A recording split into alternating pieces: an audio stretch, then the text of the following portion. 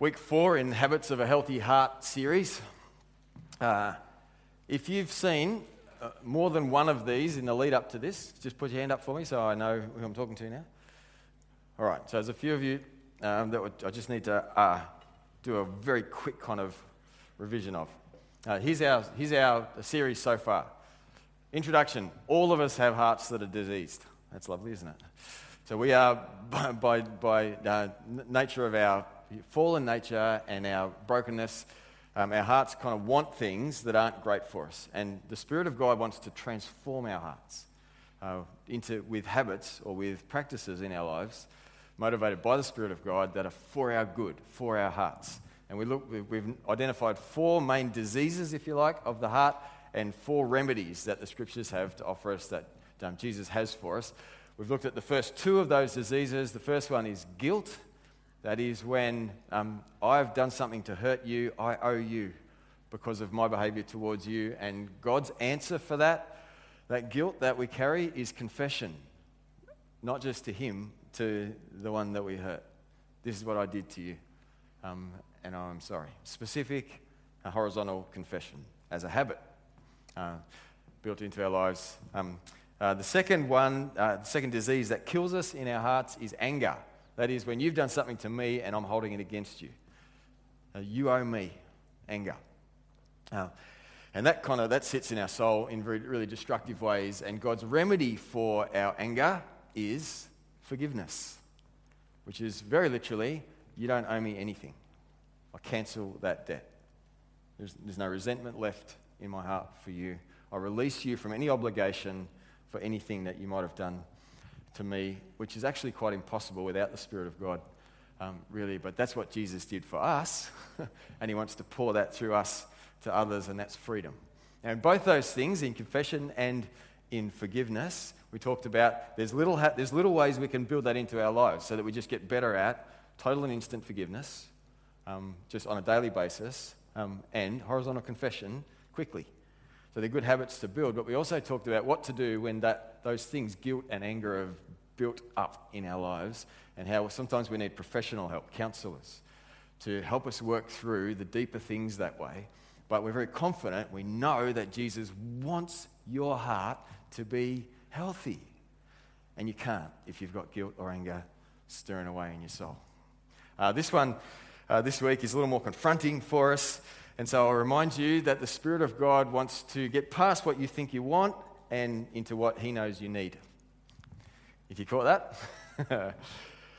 Today we're looking at what I think for our culture is the most insidious, dangerous, destructive, sneaky killer of our hearts. It's a big problem for me and probably for you too. So Luke 12, starting at verse 15, Jesus is talking to a crowd and He says, "Beware. Guard against every kind of greed." Greed. This is the disease of the heart we're diagnosing and seeking the remedy for today. He said, "Beware, guard against every kind of greed." Then this line, just life is not measured by how much you own. Just pause. Get your soul ready to hear that. Life is not measured by how much you own.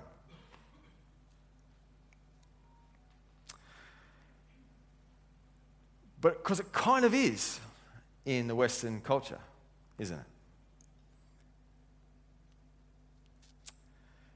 In things that count for life, Jesus says, wealth doesn't matter. It doesn't matter. But it does matter to us, and let me prove that to you. If we said, life is not measured in the colour of your hair, you go, yeah, that's right. And I could bring you up on stage here, Jamie Lee, she's got distinctive colour for her hair. She could be standing here. This is Jamie Lee's hair colour. Yep, and I won't pick on people for their hair colour. Nature does these things to us. Sometimes. But you could line up here, even if you had no hair, or wish you had more hair. We could say, life is not measured by your hair colour or amount. And everyone would go, yeah, that's right.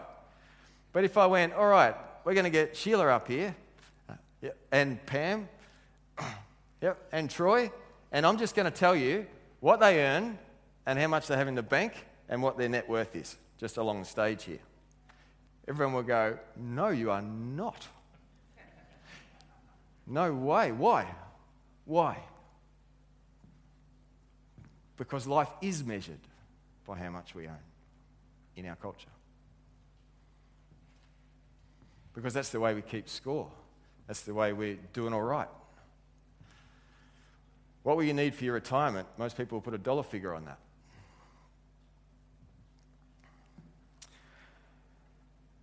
It's subtle, but it's strong, isn't it?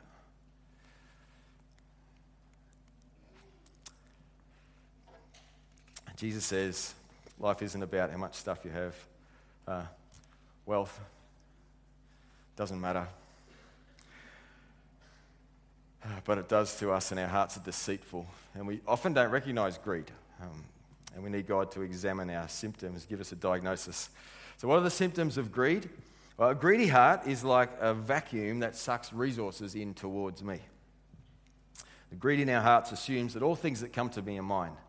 I earned them, or I deserve them. My possessions are my own. I reserve the right to use them as I see fit. When I get an unexpected bonus or a windfall, I go ripper, and I assume that I get to use that just for me, as I see fit. My tax return is already accounted for before I get it. I don't know if you have that experience too. The money from my wage belongs to me. The extra I get belongs to me. I pretty much choose a lifestyle that uses up every dollar that comes towards me, and often more than every dollar that comes towards me. And sometimes my lifestyle I've chosen for myself demands more than I can pull in as well. And our culture doesn't help, because success is measured in the abundance of our possessions, and advertisements scream that at us all day. You're not rich enough yet. Successful people have more than you do. You need this car, you need this TV, you need this toy, otherwise your life isn't worth as much. So despite the fact that nearly all of us live in bigger houses or drive better cars than our parents did, despite the fact that nearly every Australian is one of the richest people in the world, our hearts still hunger for more stuff, for better stuff, for upgrades. It's the vacuum. It's the greed pulling in, sucking in towards me. I owe me. That's greed. I owe me. Now, sometimes you hear people talk about how generous Australians are. I think, yeah, they are, because when we have a crisis and there's all this money leverage towards something, you get that outburst, and that's beautiful. Even godly, you know. But usually, for our culture, if I've got, I earn, I don't even want to tell you. People tell me off for saying that. I earn enough, right? So $200 is not a great deal of money in my world, but it feels like it. Because if I want something and it's $200, I'll work out how we're going to get that. But if I've got to give that to somebody else, it feels like a lot. You know how it feels like more when it's going that way than when it's coming this way? Because it's against the vacuum. You go like this, and you're like, oh, you're fighting to kind of part with that thing.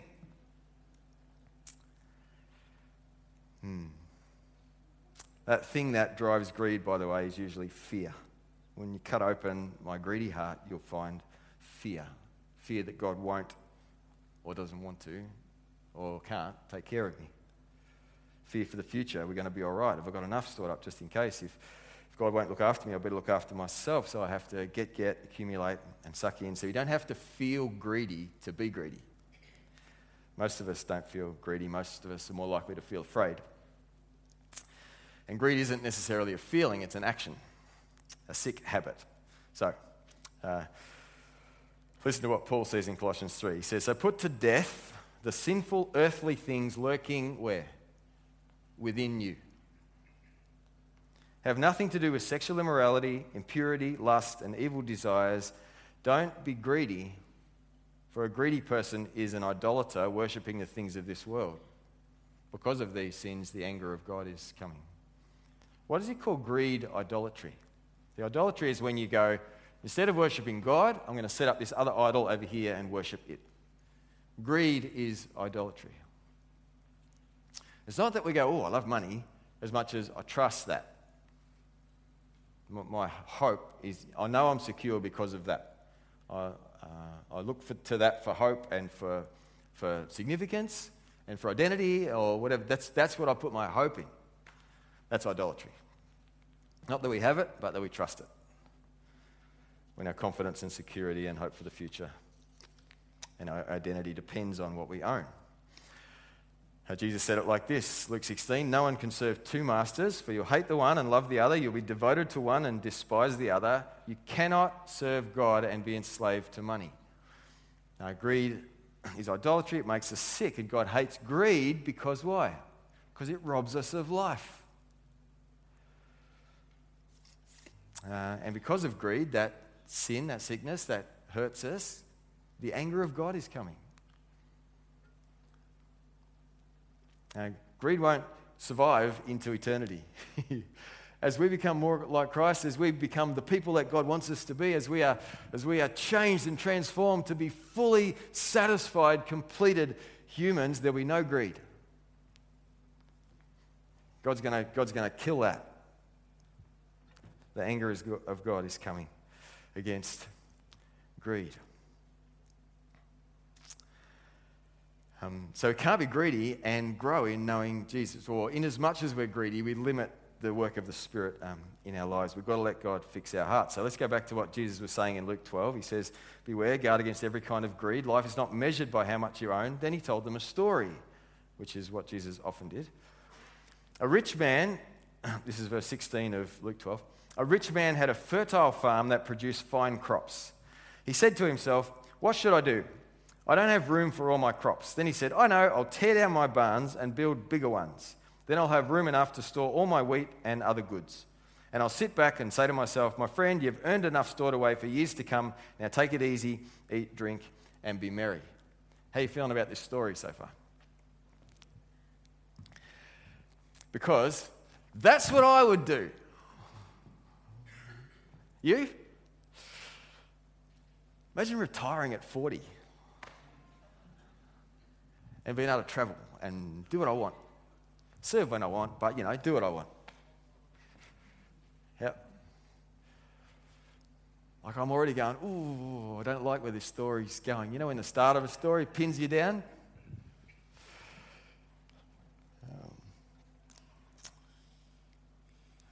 God said to him, "You fool.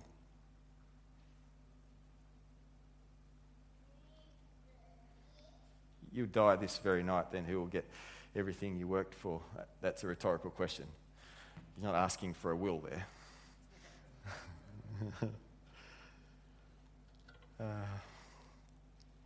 See, because you lived like life was about how much you own. You fool. Life isn't about how much you own. And then Jesus finishes like this: "Yes, a person is a fool to store up earthly wealth, but not have a rich relationship with God." The problem isn't that we have money or even that we accumulate it. The problem is that we trust it and put our hope in it. We store up things for ourselves with this vacuum that sucks everything in. We store it up to protect us for the future, and we don't trust God. Now, the guy in the story, Jesus told, where did his money come from? I'm going to build bigger barns, and he's agriculture. So who made the ground? Who shines the sun? Who sends the rain? Who provided that? Wow, all this stuff has come to me.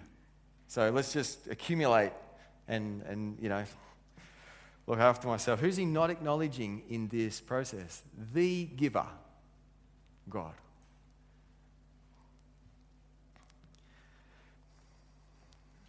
He gets extra and he assumes it's all for him. If you've got multiple children and they're young, do you go to one of them and say, "Here is all the chocolate. I'm trusting you to distribute it fairly among your siblings"? Yeah. Why does God do that with us?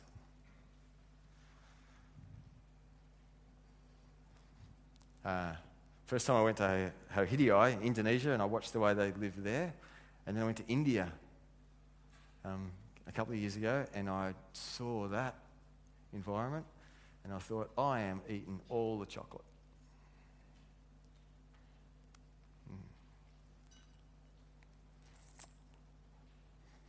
greed has us eating all the chocolate. If you don't like chocolate, you'll have to supplement something else that you love in that little space. And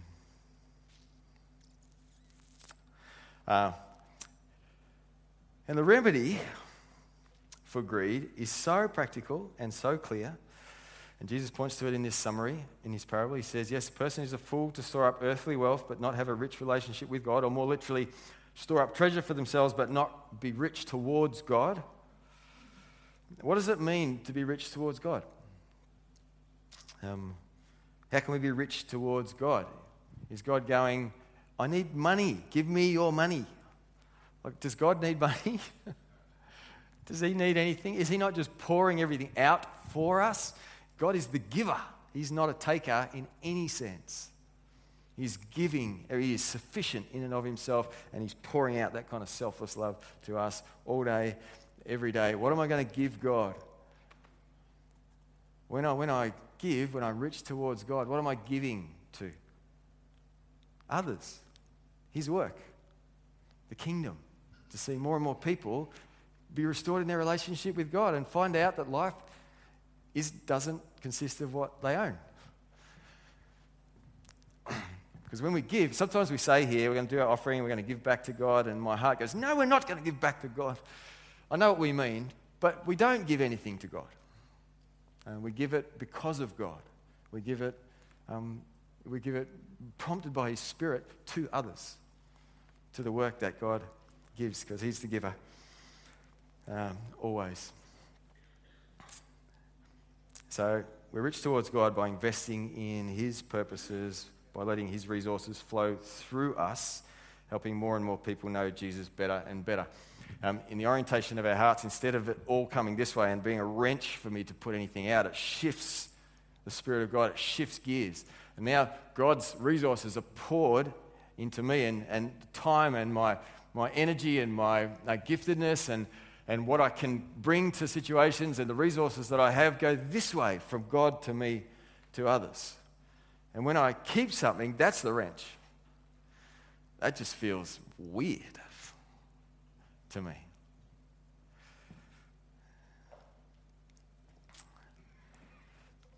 Generosity. That's God's remedy for this sickness in our hearts. Generosity. To be generous, to live generously.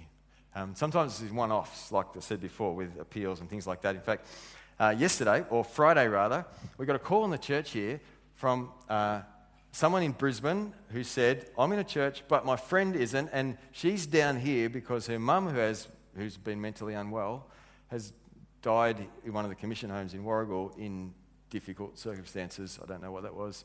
But this young adult daughter has come down just for a few days to try and tidy up her mum's stuff, and the place is a disaster zone, and she's got to try and find out what's precious in there for her, deal with the grief of losing her mum. She'd been trying to get her mum to come back and stay with her in Brisbane for ages. It hadn't worked out, and she was completely overwhelmed. And this person from Brisbane just said, I just rang your number randomly and thought, if it was my church up here, we'd help out, but I wondered if you guys have got anyone that you can send around.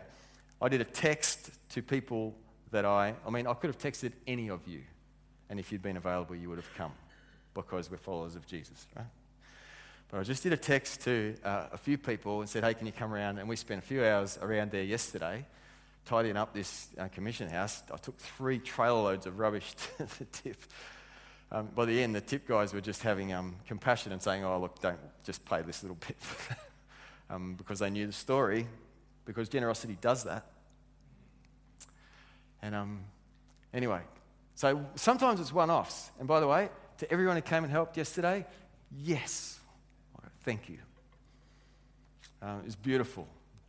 And in fact, I'll use this little to say this. We want to set up a community help kind of fund here. So people can contribute to it. We'll park it somewhere here where it doesn't get used for anything else. We'll put systems around it so that it can only be, so it can't be abused, if you like. But for situations like that, we don't have to have people worried about who's going to pay for this tip run or get these resources or whatever. So if you want to contribute to something like that, then you should feel free to. Don't yet. We'll get it set up and we'll tell you how it's all going to be accounted for. But we'd love to have that operational. And if you want to be on a list of people that can be contacted to come and help, if you're available, then let me know, because we want that list too. So sometimes generosity is in the one-offs. Yes, I can come and help, or I can give, or I can contribute to that. And that's a good thing, because if our hearts instinctively go, yes, I want to, then that's a good thing. That's God prompting us. That's the work of the Spirit of God. He wants us to live generously. Another way, and possibly the more kind of heart-shifting, life-changing way, is systematic generosity. So all this money that comes into me, this percentage of it is going to go away from me straight away. I'm going to pass this on. God gave it, it's going to go. When we send buckets around, well, we don't now. When we invite you to direct debit, when we want you to give here, it doesn't, like I want a job. If nobody gives, I haven't got a job, because my wage comes out of what comes in here. But the heart behind that is that you would know Jesus and that more people would know Jesus. Now, I don't care if you give here or you give somewhere else. I just want you to give for you, for you.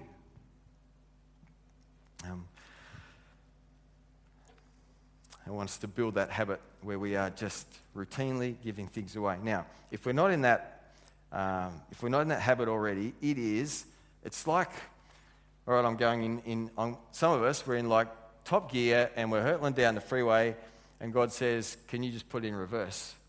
And you're like, my lifestyle has got nothing on the margins even for me to contribute to anything, because I am booked up in the way my money is going. That's true for a lot of us.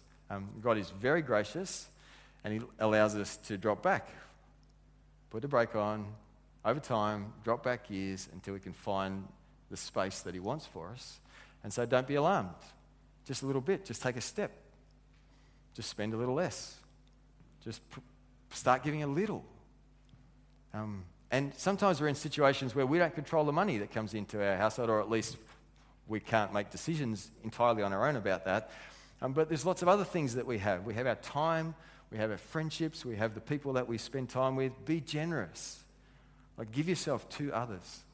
Turn up. Live generously with your time, with your energy, with the people that you eyeball, with the people that you include in your circle.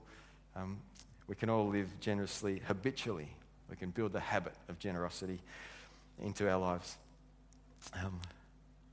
We want to encourage each other to build this habit. It's so countercultural.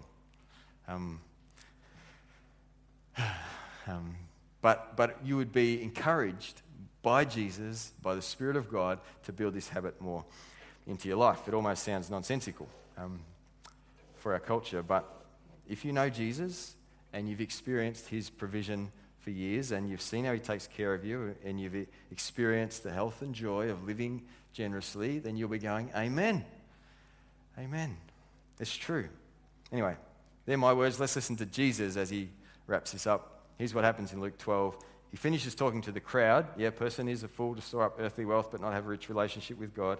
Then He turns to His disciples. So now He's going to talk directly to us, to followers of Jesus. So if you want to, you can just close your eyes. I haven't got all of this on the screen. And listen to this, or you can look it up yourself in verse 22 of Luke 12. And turning to His disciples, Jesus says, "That's why I tell you not to worry about everyday life, whether you will have enough food to eat or enough clothes to wear. For life is more than food, and your body more than clothing. Look at the ravens. They don't plant or harvest or store food in barns, for God feeds them. And you are far more valuable to Him than any birds. Can all your worries add a single moment to your life? And if worry can't accomplish a little thing like that, what's the use of worrying over bigger things? Look at the lilies and how they grow. They don't work or make their clothing, yet Solomon in all his glory was not dressed as beautifully as they are. And if God cares so wonderfully for flowers that are here today and thrown into the fire tomorrow, He'll certainly care for you. Why do you have so little faith? And don't be concerned about what to eat and what to drink, and don't worry about such things. These things dominate the thoughts of unbelievers all over the world, but your Father already knows your needs. Seek the kingdom of God above all else, and He will give you everything you need." So this is one of my favourite verses in the Bible. So don't be afraid, little flock, for it gives your Father great happiness to give you the kingdom. Sell your possessions and give to those in need. This will store up treasure for you in heaven, and the purses of heaven never get old or develop holes. Your treasure will be safe. No thief can steal it. No moth can destroy it. Wherever your treasure is, there the desires of your heart will also be. That is, put your treasure where you want your heart to be.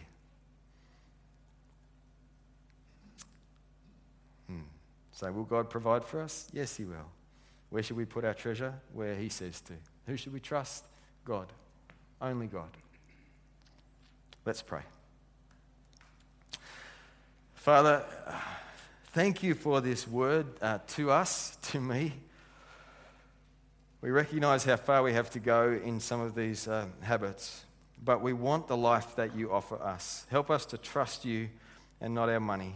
Free our hearts from greed and help us to learn to live generous lives. Generous with money, with time, with ourselves as we give our lives to and for others around us. And we thank you that you fight this hard for our hearts. Help us to surrender to your care for us. In this habit we ask in Jesus' name. Amen.